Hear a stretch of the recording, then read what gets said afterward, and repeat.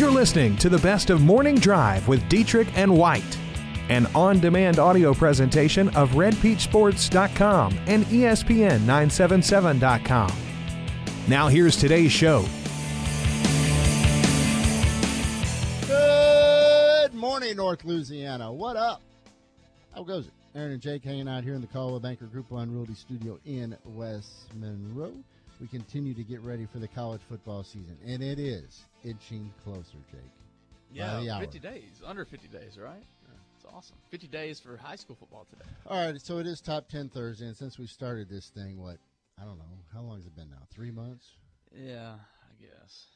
We still haven't done movies. I'm a little upset about that. Hopefully that day is coming. We're building the anticipation. The summer, the anticipation. The summer is coming to an end. Dude, we're going to get to it the last week of July. Best sports movies of all time. Yes. It will generate the most texts of all time. Of all time. Yes. So your idea for today was to get us ready for the college football season.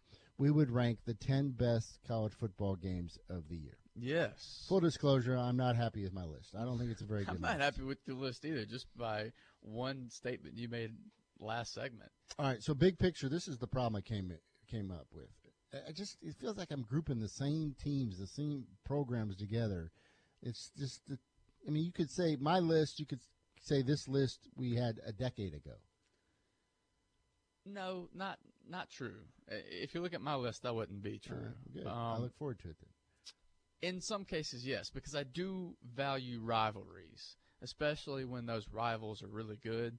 I mean, we're all going to tune in to see those big rivalry games, especially when it has, national title implications. So that argument, I'll give you that. But overall, I've got some games on here that I wouldn't have even had last year. You got Florida Atlantic on there, don't you? I do. I really do. What? What? Let's get to the list then. You have Matt Canada in his debut probably there. No, I do Maryland not have Matt Canada. Don't be ridiculous. Oh, listen to the music. That'll get us jacked up. Yes. Yes. Number 10. Yeah. I've got Wisconsin at Penn State. So the last time we saw these two play was 2 years ago. It was in the Big Ten championship game. You remember that classic? Trace McSorley broke title game records with yards and TD passes in that game. They actually rallied to win 38-31 before they went to the Rose Bowl and had that instant classic with USC. But in that game, Penn State outscored Wisconsin 24-3 to come back in the second half and win that game. Remember, Wisconsin was dominating that game. Penn State had to come back, and of course, that's when all the talk of destiny began. Yeah. Is Barkley coming back to play in this game? He's not, but Trace McSorley is. Yeah. That's why I went out of my way to say Trace McSorley broke records the last time they played. So, Penn State, I've already talked about this week. I have them fourth in that division as far as power ranking those teams. I have them behind Michigan, Michigan State, and Ohio State this year. That said, Wisconsin doesn't have a ton of huge games. And Wisconsin, because of their schedule, we're going to have that same conversation this year. Does Wisconsin deserve to get in because they're not having to play the best teams in the other division? So because of that, this is an absolute must-win for Wisconsin, and the pressure is going to be on, and I think that's why I have to include this in my top 10. All right, easy tie-in for me. You mentioned Wisconsin. That is one of my number 10 game, Iowa versus Wisconsin. You know how ridiculous. Much I love a game in a Kinnick Stadium. So I'm looking at Iowa's schedule and looking at marquee matchups at home. And quite frankly, this is the only game that is attractive besides the fact whenever you talk about the Hawkeyes, them laying an egg. They do have Northern Iowa the week before. Don't sleep on the Panthers versus the Hawkeyes. Let me break some news for you. Iowa will not be in the conversation for the college football playoff. When I'm making my list, I'm thinking about storylines regarding the national title. When I'm making my list, I'm looking at games that we're going to be talking about on Monday, Tuesday, Wednesday. How long will we talk about Wisconsin, Iowa? How long did we talk about Iowa, Penn State last year? Because of Saquon Barkley. That's different. That's a little different. When you're out here trying to say he's the most exciting player since Deion Sanders, of course I'm going to stop and talk about it a little bit and call you out on it. Anyway, Strike one for you, Dietrich. That is my 10th best game, Iowa versus Wisconsin. The Badgers come to Kinnick Stadium. All right, number 9, Texas, Oklahoma. I have this on here because Texas almost beat Oklahoma last year, and that was year 1 for Tom Herman, and that was with Baker Mayfield for Oklahoma. Oklahoma is going to be contending for a national title again this year because the Big 12 isn't that strong. I would actually put the Big 12 dead last in terms of Power 5 conferences, okay? So Oklahoma can't afford a slip-up, and we all know crazy things happen when you go up against your heated rival, okay? So because of that, because I expect growth in Tom Herman's program, I can't wait to see what happens when these two clash. And if Texas does end up pulling this off, this game is always early into the season, we might get a sound clip of Texas is back, folks, and we can have that storyline throughout the year. So I think it's a huge game. You mentioned the name there, Tom Herman. Week 5, this is his opportunity versus the Sooners. Absolutely. I have it as my 8th best game. Okay, good. At number 9, USC at UCLA, Week 12. What is this? Chip Kelly. You realize that Chip Kelly is having to do a rebuild job. He's a magic man. He's not that big of a magic man. He's going to be able to hide some of the discrepancies on the offensive line because they are going to be awful there. He's going to be able to mask that a little bit with his up-tempo style. But they're not competing. They're not competing in the Pac-12. Well, the Trojans have won 15 of the last 19 matchups against UCLA, and they've won not even a good rivalry. The last 3. It's not even a good rivalry by those stats. Well, that's why I have it at number 9. Okay. What do you have at number 8? FAU versus UCF. Why? Why is that laughable? UCF is claiming a national title. And their head coach left. Their head coach left, but guess what? Their quarterback's back. Mackenzie Milton, he's pretty dang good. Okay, I knew you were going to go with that Scott Frost thing, so I had the quarterback argument ready. UCF, they have created this, what do you call it, social media firestorm. Mm-hmm. People are, especially in the South and the SEC, people are upset that they're claiming this national championship. So all eyes will be on UCF this year to see how they do, what they do. The first time they slip up, people are going to pounce on that. FAU, meanwhile, is kind of in similar shoes as to UCF last year. They have a really good squad returning. They could be the Cinderella of the Group 5. They could, and I know that's a stretch just because they play Oklahoma in Week 1, and that slipper's likely not going to fit, right? That said, I still think they're going to have a tremendous season, and Lane Kiffin is going to grab some headlines. So you have the interests of FAU and UCF, 2 of the Group 5 darlings, meeting up. I had to include it in my top 10. There's only one problem with that. If this game was at the beginning of the year, I would maybe see your argument. But, we're talking November 23rd. Okay. How many losses do you think both squads will have by then? A couple. Central Florida especially.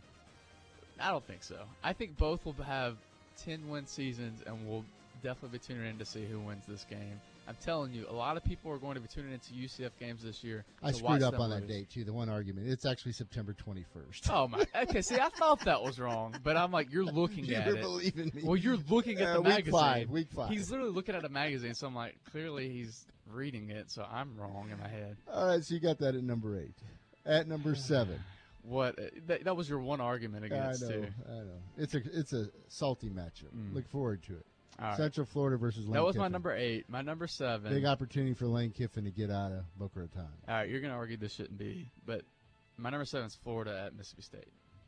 Okay, for obvious reasons, Dan Mullen, former head coach of Mississippi State, now head coach of Florida, he returns to Mississippi State, returns to Starkville, and I can't tell you how many times we've seen these magical moments where that coach returns back to the place he built up. I mean, instantly all of you are thinking of Nick Saban returning with Alabama to LSU. I mean, there's just something about that crowd is bloodthirsty, and I expect it to be that way with Mississippi State. It might be a little bit different just because they might be more appreciative of where he's brought Mississippi State. He's taken them to heights they have never seen before, but I still think they'll be somewhat bloodthirsty. That plus you've got 2 really good teams going at it, and if Florida is able to beat Mississippi State, a team that a lot of people are viewing as the dark horse in the SEC West, now we can start talking about, okay, is this team going to win the SEC East? Are they good enough to win the SEC East? Because Mississippi State's going to be one of the most physical teams in the conference. They're really good on both sides of the ball. If Florida can go in there and shock Mississippi State, hey, well, we'll start talking about the Gators. I like that argument. Well done. Okay. At number 7, I know you're going to like this. I got Georgia making that trip to Tiger Stadium in week number 7 versus LSU. Yeah, I've got that on my list too. I've actually got that at number 5. We can go ahead and talk about it now. Now, that could drop out of the rankings very quickly. It could, but Georgia, I have it on my list more so for Georgia than LSU, because I don't think LSU is going to compete for a national championship this year. I don't think they're going to compete for an SEC title just because of that schedule is so brutal and because there are a lot of question marks regarding that offense. We all know this. Georgia, meanwhile, has I would say 2 to 3 games that they could possibly lose this year in the regular season. And I put that LSU game there just because, like you said, they have to make the trip to Baton Rouge. And we know that Death Valley isn't what it used to be. Tiger Stadium isn't. But for these big games, it returns back to those magical moments that we all remember in Tiger Stadium. And I think this will be one of those games where fans will just be going absolutely crazy because Georgia's going to be one of the best teams in the country. The atmosphere will be great. The game should be really competitive, even though I don't think LSU can go 4 quarters with them. I expect Georgia to end up pulling it out. But, yeah, it's going to be huge. And Georgia cannot afford a slip up here. And the 3 games you're looking at, the Bulldogs could probably lose at LSU, and then Auburn at home, and then I guess Georgia Tech. Maybe throw in Florida, of course. I was including Florida in that. So, yeah. And then at number 6, and this is a game we always have ranked higher than this, or at least I do, but of course it is once again all the question marks with LSU. Put the Tigers and Alabama in week 10. I didn't include that in my top 10. I just think there's national. I'm trying to think of this as a national fan. I think there's some fatigue there just because it stops becoming a rivalry when one team dominates it. And Alabama has dominated LSU, and it's kind of hard to keep selling people on the same thing every single year when it's just not the case. I mean, every single year it's like, is this the year LSU gets Alabama? Is this the year LSU knocks Alabama out of the title contention? Yada, yada, yada. The same old storylines. And it's the same result every year. I think people are going to get tired of that. People are over Saban being at Bama. When people think of Nick Saban, they don't think of LSU anymore. They think about Alabama and this current run that he's on. So I have it just outside the top 10 just because I know it's still going to be a smash-mouth football game, and those are my favorite games. But in terms of national significance, I think it's just outside the top 10. Did you give us your number 6? My number 6 is Stanford at Washington because Washington is a team that I've talked about Washington a lot, and I'll talk about them more when we review our Pac-12. I view them as a national title contender, and Stanford is like the one team I think can push them in the Pac-12. There are a couple other teams that will be interesting matchups, but Stanford, I'm really interested in seeing what David Shaw draws up for Washington. Washington team that in the past we've all kind of made fun of them because they've lacked that physical football, that physical nature. I remember Lee Corso, who obviously is on college game day and travels to all these stadiums and all these big matchups. He goes onto the sidelines and he watches these games. Well, after Washington played, it might have been the Washington State game. This was like 2 years ago. He said Washington wasn't physical. He said it's different. You don't hear the pads like you hear when you go elsewhere in the country. And so I think for a while we've kind of questioned Washington's toughness. I think they're going to be tough this year. And when you got Stanford, who is notoriously tough in that conference, man, I can't wait to see who's tougher between those two. There's 10 through 6. What did we get right? What did we get wrong? 888-993-7762. It's the Stuart Shelby Goosehead Insurance Hotline / text line. Go to stuartshelby.com for a free quote. See how the power of choice can help you on auto and home insurance. Coming up after the break, we dive into the top 5. Could there be some surprises? Do you have any surprises? You will not agree with my number 1. Well, I've already disagreed with a lot on your list. The Morning Drive on Sports Talk 97.7 returns after this. All right, Jake, you want to know who Athlon had as their top 10 best games of college football season coming up? Please do share. They had OU, Texas, October 6th in Dallas is number 10. I had that one. Clemson, Texas A&M at number 9.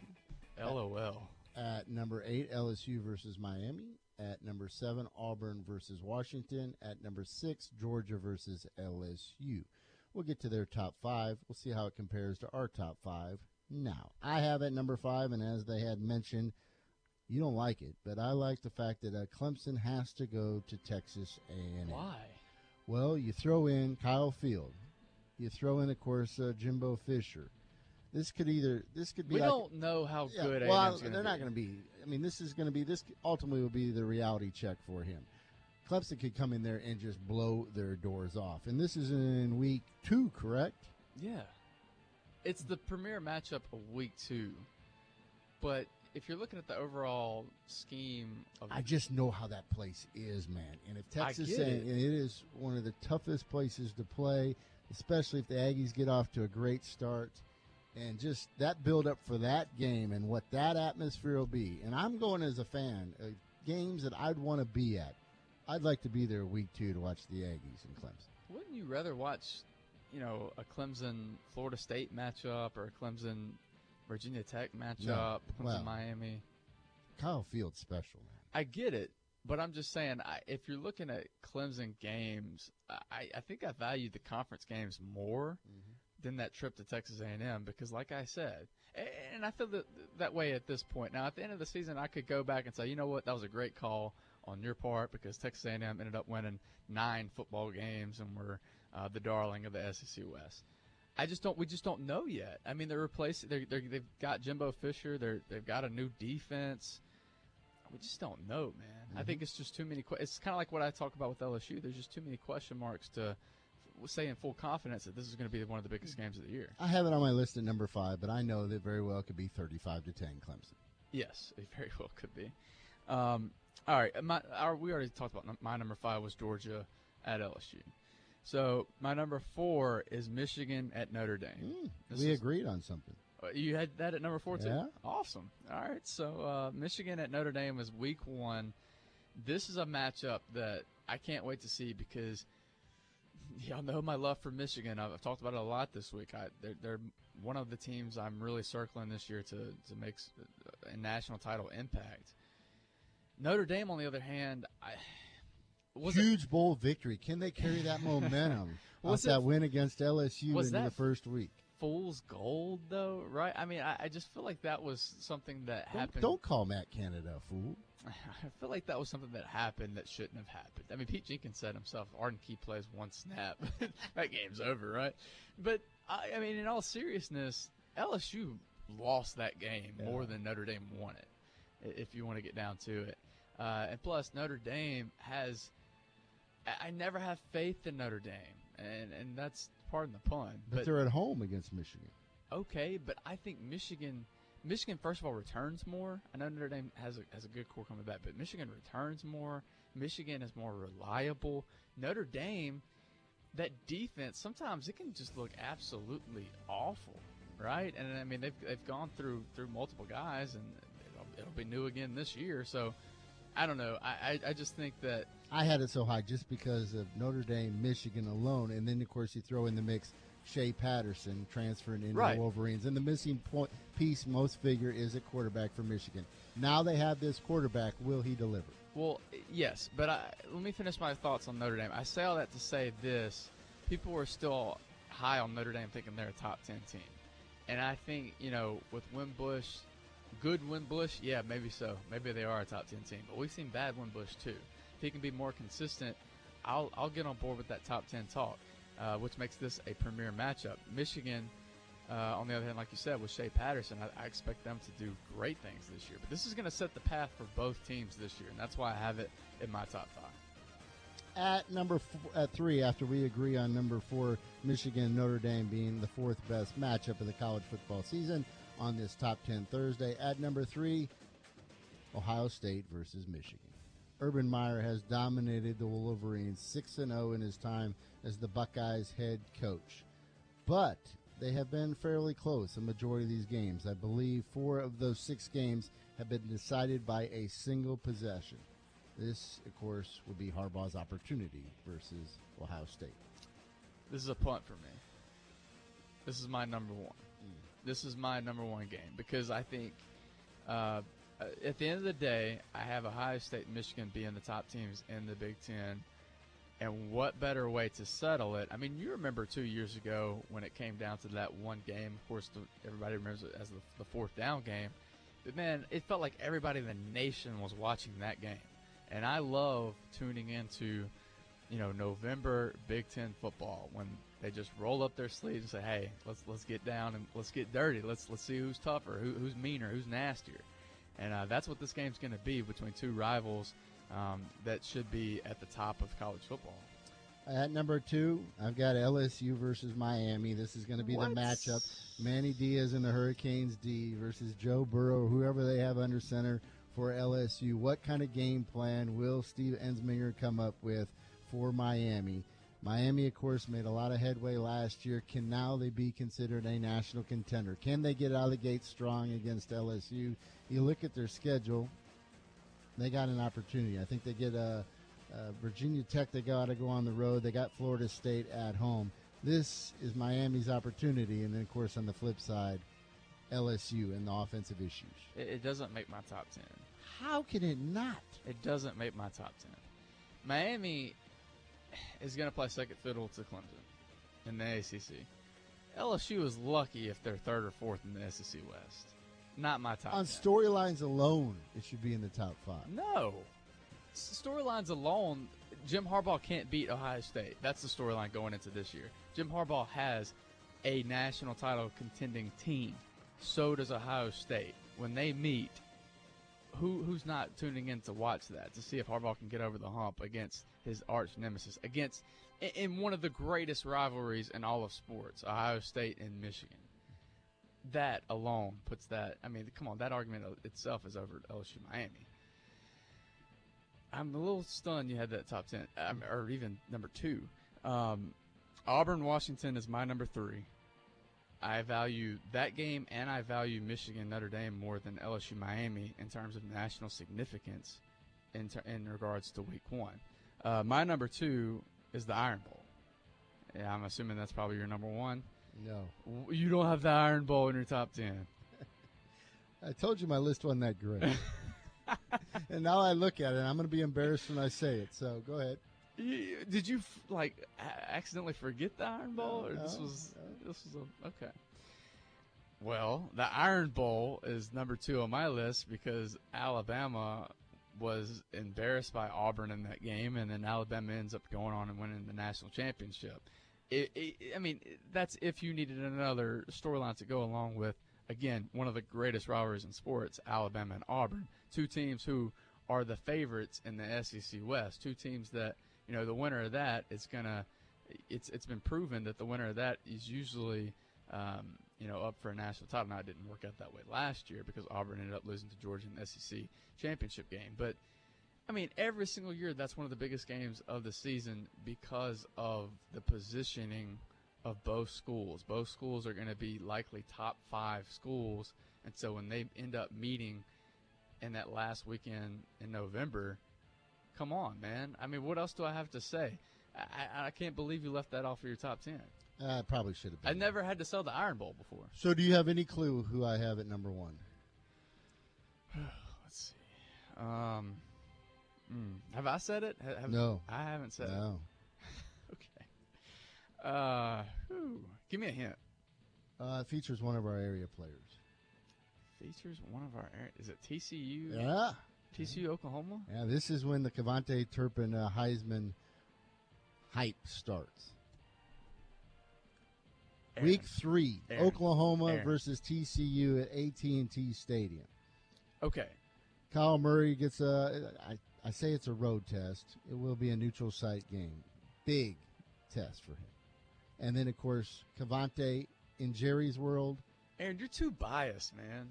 This is a list about games that we want to see. Biased. This was about games that we would pay money, hard-earned money, to go and watch. Where was that I would at? go to Jerry's world, and I would put down a chunk of change. Where was that at in the title? It was top 10 college football games of the 2018 season. I didn't see anything about money.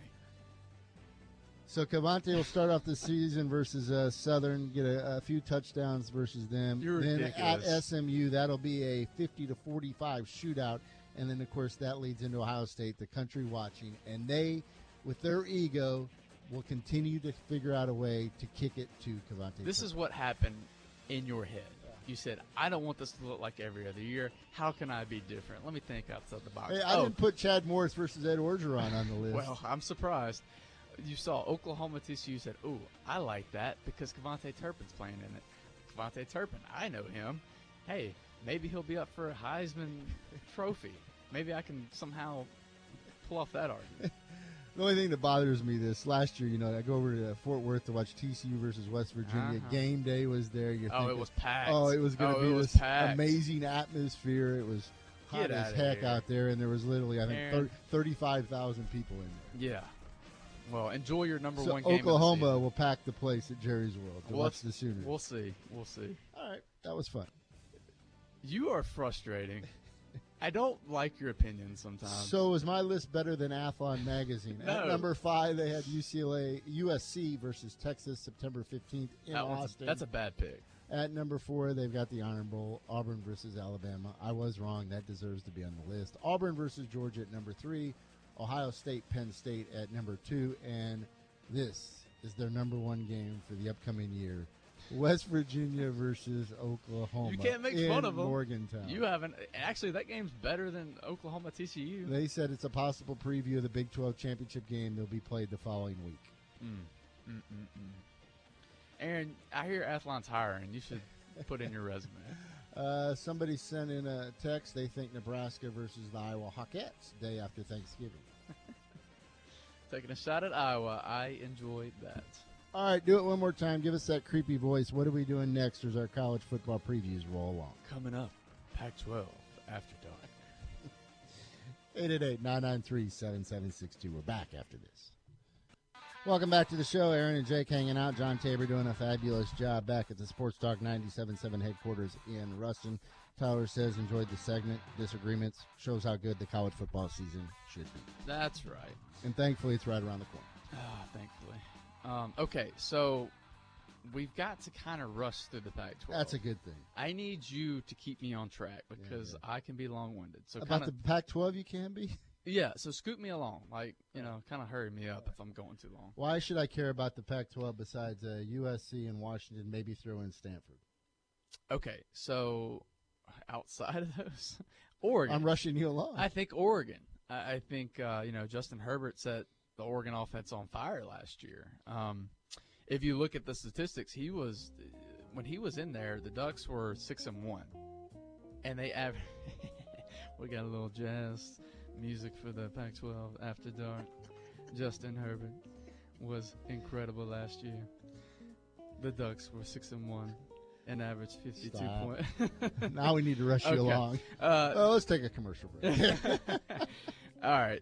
So I thought that was pretty good. I can't get into jazz music either. Really? Yeah. You're not from especially Louisiana. College football. Wow. Okay. I appreciate the music, Tabor. Anyway, let me finish my statement. They averaged 52 points per game with him in there, but when he wasn't in there, they were 1-4 and had 15 points per game. Okay, so he is a big deal for this Oregon offense. Now, obviously, there's a change at head coach, and how will that affect the team? Mario is recruiting some big fellas on the offensive line. I expect you on first name basis with Mario Cristobal or what? Mario. Mario tells me. Yeah, well. Anyway, he's been getting some big boys. It looks like he's gonna be, he wants to run the football like they did in years previous. So I think Oregon's a team to watch just because of Justin Herbert. That's kind of my whole argument there. And listen, it's been since 2014 since Oregon's won a bowl game.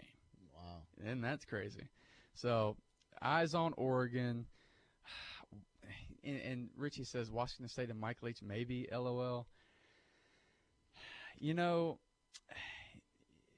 Washington has been playing the stop and go under him for quite a while. And I think this will be another one of those years where we do more stopping than going because Luke Falk's not a quarterback anymore. And I know it's a system where you can kind of plug and play quarterbacks, and Leach is going to get, he's going to get numbers and productivity no matter who the quarterback is just because Leach is that good of an offensive coach. That said, I think it's something to be said about a guy. From him and Connor Holiday, that's been, the last 7 years? Washington State's had stability at the quarterback position. So they don't really have that stability this year.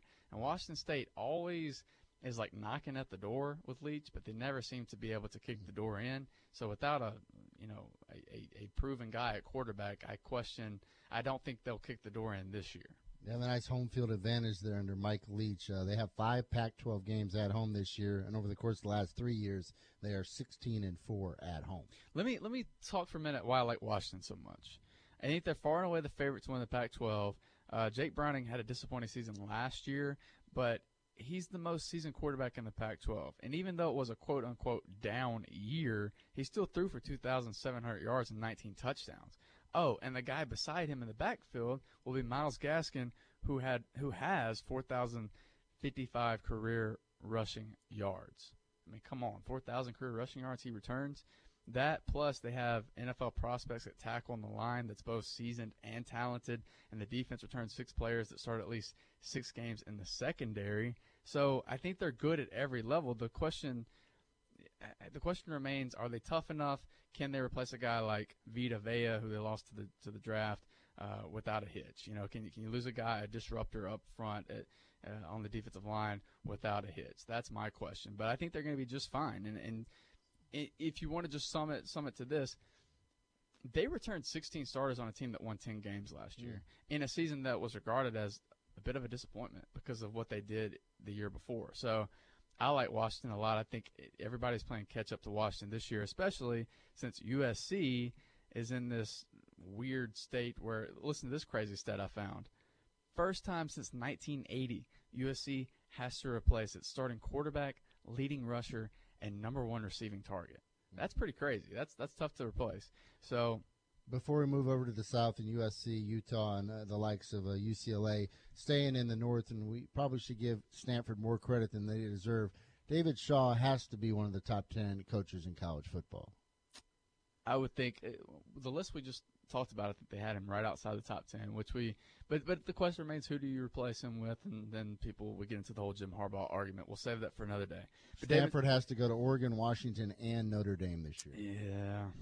But David Shaw is a tremendous coach, man. And look, I think it's an interesting position that they're in because they went 9-5 last year, and it's kind of changed this public perception of Stanford heading into this year. What hype do they have? What hype does Stanford have? But when you look at it, they returned one of the best offensive lines in the country, arguably the best back in the country with Bryce Love, and they actually found a quarterback with KJ Costello. So, Costello was more efficient than a lot of the other guys that they tried back there. So you look at this offense and you're going, yeah, man, I'm feeling really good about the Stanford team. But then you look at the defense and you realize that they're in a transitive state. They lost a lot from last season, and quite frankly, they weren't as good as they typically are or typically have been last season. So I think the defense will be playing catch-up this year, but that's okay because the offense is good enough to carry them early on. So Stanford, I think, is the greatest threat to Washington's Pac-12 crown,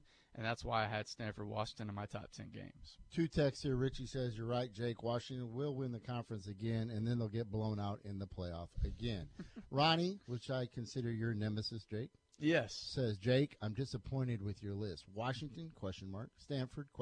Seriously, timing. ? There are Sun Belt Conference games that will feature harder hits than Washington will display against a team like Stanford. Putting that game and all 3 people in the audience who watch it on your list deserves a spot on. Come on, man. Look, like it or not, Washington is going to be featured on that ESPN show where they unveil the top 4. Washington's going to be a hot topic every single week. And the question always remains around Washington. Are they physical enough? Stanford, and I would say Stanford and Utah are always the 2 teams that we view as the most physical teams in that conference. So give me a Stanford-Washington showdown. Let's see Washington prove those doubters wrong. And as I move you along in the Pac-12, you look at the South, and, of course, the high-profile quarterbacks at USC and UCLA are gone. You still have, of course, Arizona and Khalil Tate. Yeah, Khalil Tate, who – he absolutely broke out last year. He helped lead the Arizona Wildcats in scoring, rushing, and total offense. So you're talking about a guy who I believe was 4 straight weeks won the Pac-12 Player of the Week award which had never been done before. So now you throw Kevin Sumlin in this little plan, and you're shaking your head over there, but Kevin Sumlin can coach offenses, okay? So you give Sumlin this type of a playmaker in this offense. I want to see what he can do. That said, Arizona defensively, they haven't been exactly stout over there, and Kevin Sumlin, that's not exactly his expertise either. So Arizona's an interesting team to follow. I don't know if I think they're more pretender than contender, but it'll be exciting to watch the Khalil Tate highlights after they're the next morning, because most people don't stay up to watch these Pac-12 games. Arizona State, of course, they play to win the game. That's the major storyline. I knew you wanted to get to Arizona State. Yes. Yeah, so if you like train wrecks, Arizona State looks to be the school to watch closely, because Herm Edwards is going back to coach. The team has its fourth offensive coordinator in as many years, and the defense is switching to a 3-3-5. So all of these transitions, surely this is going to be a mess of a product, right? But then again, maybe I'm underestimating or undervaluing Herm Edwards. Maybe he still got it. Maybe he can go in there and pull off, and possibly win Coach of the Year. If he goes in there and wins 8 games, I think he'd be in the conversation. That said, that's not happening. This is going to be a mess. Who else you want to talk about? Well, obviously at the top of the division, you got USC and Utah. Yeah, I've already talked about USC. I'll talk about Utah for a second. Last year, they lost 4 starters on the offensive line, and you saw that affect them early on. But once they gelled, I think you could look at the last 4 games of the year, they scored over 30 points. And so you kind of saw that offensive line perform much better as the season went along. Now they return those guys. And the offense also returns its starting quarterback, Tyler Huntley. The defense has a star in the making in Bradley Anae. That said, they still have to replace 8 starters on the defense. So Utah's kind of a question mark too. I expect them to play that Utah brand of football, that physical nature, but overall, I expect the offense to be further along than the defense, and I think that's going to help out. Because you saw they really got off to a slow start last year. We mentioned, of course, one of my top 10 games at USC at UCLA. What kind of impact can Chip Kelly make? And you talk about his reputation and his legacy. Everybody thinks what a fantastic college coach. In his days at Oregon, he went 46-7 as the head coach. Things didn't go as well in the NFL, though. No, but I expect him to have success at UCLA. I just don't expect it to come this year because this is a rebuild year, man. I think we'll all be tuning in to see how it goes. But that offensive line needs major work. And like I said earlier in the show, I think the up-tempo style will help mask some of that. But there's only so much you can mask when it comes to, the concerns you have in the trenches. So if any team goes into the season with those concerns, I quickly kind of mark them off as a contender. So that's why I was kind of scoffing at you putting UCLA and USC in your top 10 because, quite honestly, I expect USC to take a step back also. I mean, with all that they've lost, all the star power that they lost. We got a text here from Tommy. Jake, Washington, did they dig Don James up? I don't understand why people are questioning Washington in this conference. Pac-12, I would say, is the 4th best conference of the Power 5. So we're not talking about the Big Ten, ACC, or SEC here. We're talking about a conference that has maybe 3 to 4 teams that could potentially win the Pac-12.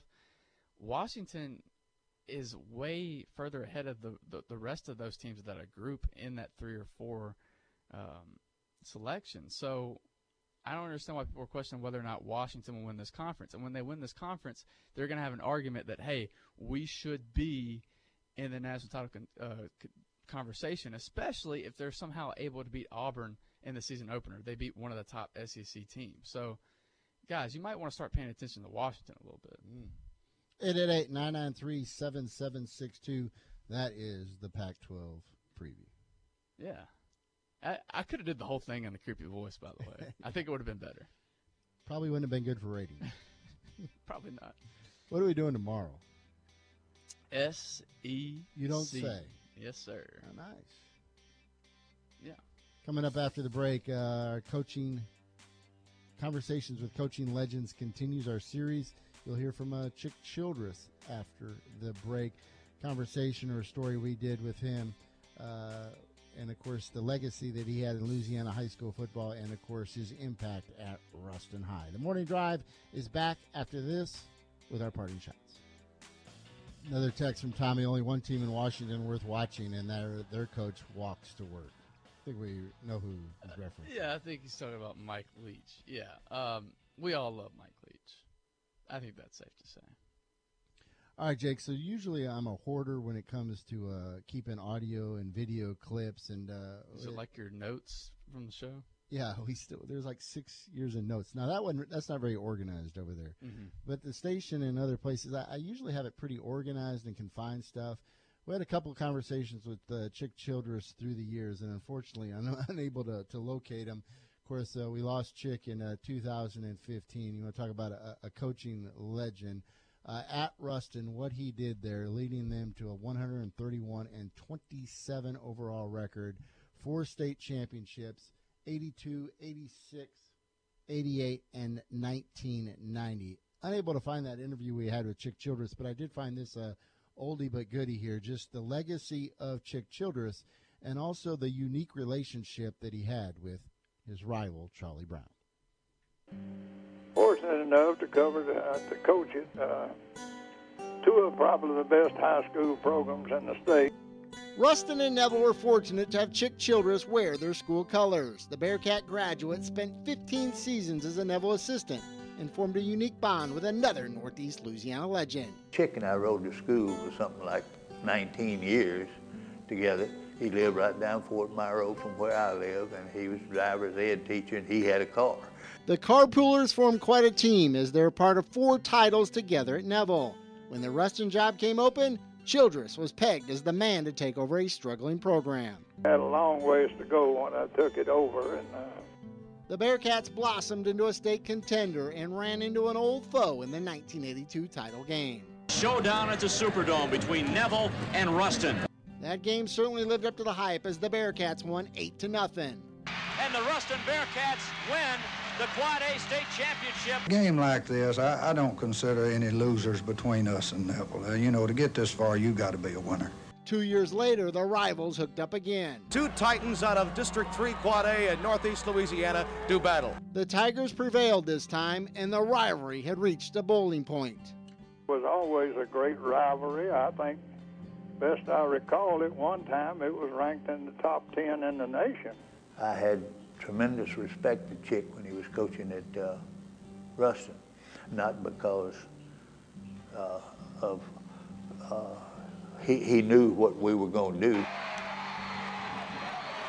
Chick's teams hatched titles in 86, 88, and 1990. His last championship squad was arguably the best ever in Northeast Louisiana as they finished ranked number 1 in the country. Well, it was good enough. I think we had 13 youngsters signed, off of that ball club.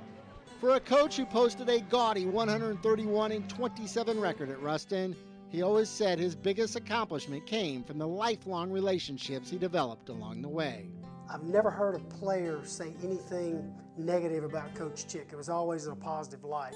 Now, they may not have liked what he had to say or if he fussed at him, but that comes with the job. But they always respected him.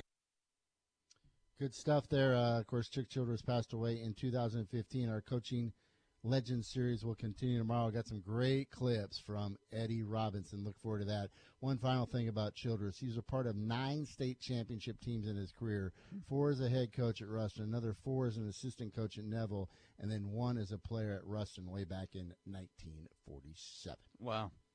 Almost running out of fingers there for the rings. That leads us to our parting shots. So I want you to spray it and don't say it. Good morning, good afternoon. My goodness! Woo! That's how you do it. I have lost my voice in excitement.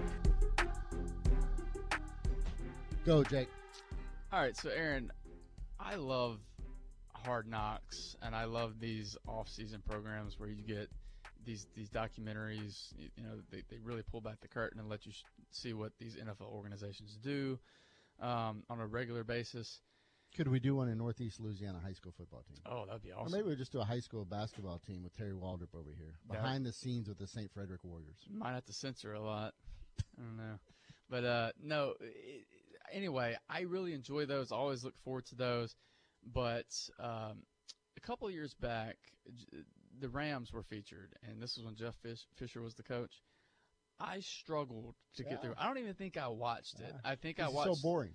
He's incredibly boring. So you know what they ought to do? They ought to put him in a booth. They ought to put him in a studio. Pay him like $2 million a year to do it. So the Sporting News is reporting that Fisher is in talks with Fox Sports for an NFL analyst job, either in the studio or in the booth. How does this make sense at all? I mean, yes, I think one of the requirements to be an analyst is you have to be knowledgeable about the game. I think another requirement is you have to be entertaining, right? You can't just sit there and just mild-mannered break the game down without changing any tone or anything. I just think this is a boring move. Like Tony Romo is hitting it out of the park. Jeff Fisher is not doing that. So everybody gets to just because Romo's doing well, they can just say, we'll ride his coattails in. Oh, they're looking for a job. Yeah. And I guess people aren't exactly looking for a 7-9 season, so you might have to go to this sort of work. I really thought for your parting shots, you take an opportunity for the one thing you're probably going to get right the entire football season, the fact that you nailed who LSU is going to send to the SEC. It was very easy. Rashard's well-spoken, is a veteran. Everyone's expecting a breakout year. Devin White, you can say the exact same things about him. He's one of the best linebackers in the country. Then on the opposite side, you need someone from the offense. Foster Moreau has been there for years. Again, is a colorful guy. I think a lot of people don't really know Foster too well, but he is quite hilarious, and I think he'll actually have some good material for reporters at SEC Media Days. We had a good time today. Let's try to do it again tomorrow. Coming up tomorrow, we're going to break down the SEC. Yeah, about time, right? Yeah. We could do the whole show on that. Yeah, probably will. I'm looking forward to that. If you want, Aaron, I know we could do this just for the SEC. We could come in tomorrow, kind of ranking where we think the teams will finish in both divisions. We're also going to have a World Cup preview for the final on Sunday. Oh, we are? Yeah. Okay, Tabor, you got some homework. Everybody have a great day. The Edge is coming up. Thanks for listening to the Best of the Morning Drive with Dietrich and White. To listen live every day, tune in at ESPN977.com or subscribe in iTunes, Stitcher, or wherever you find podcasts.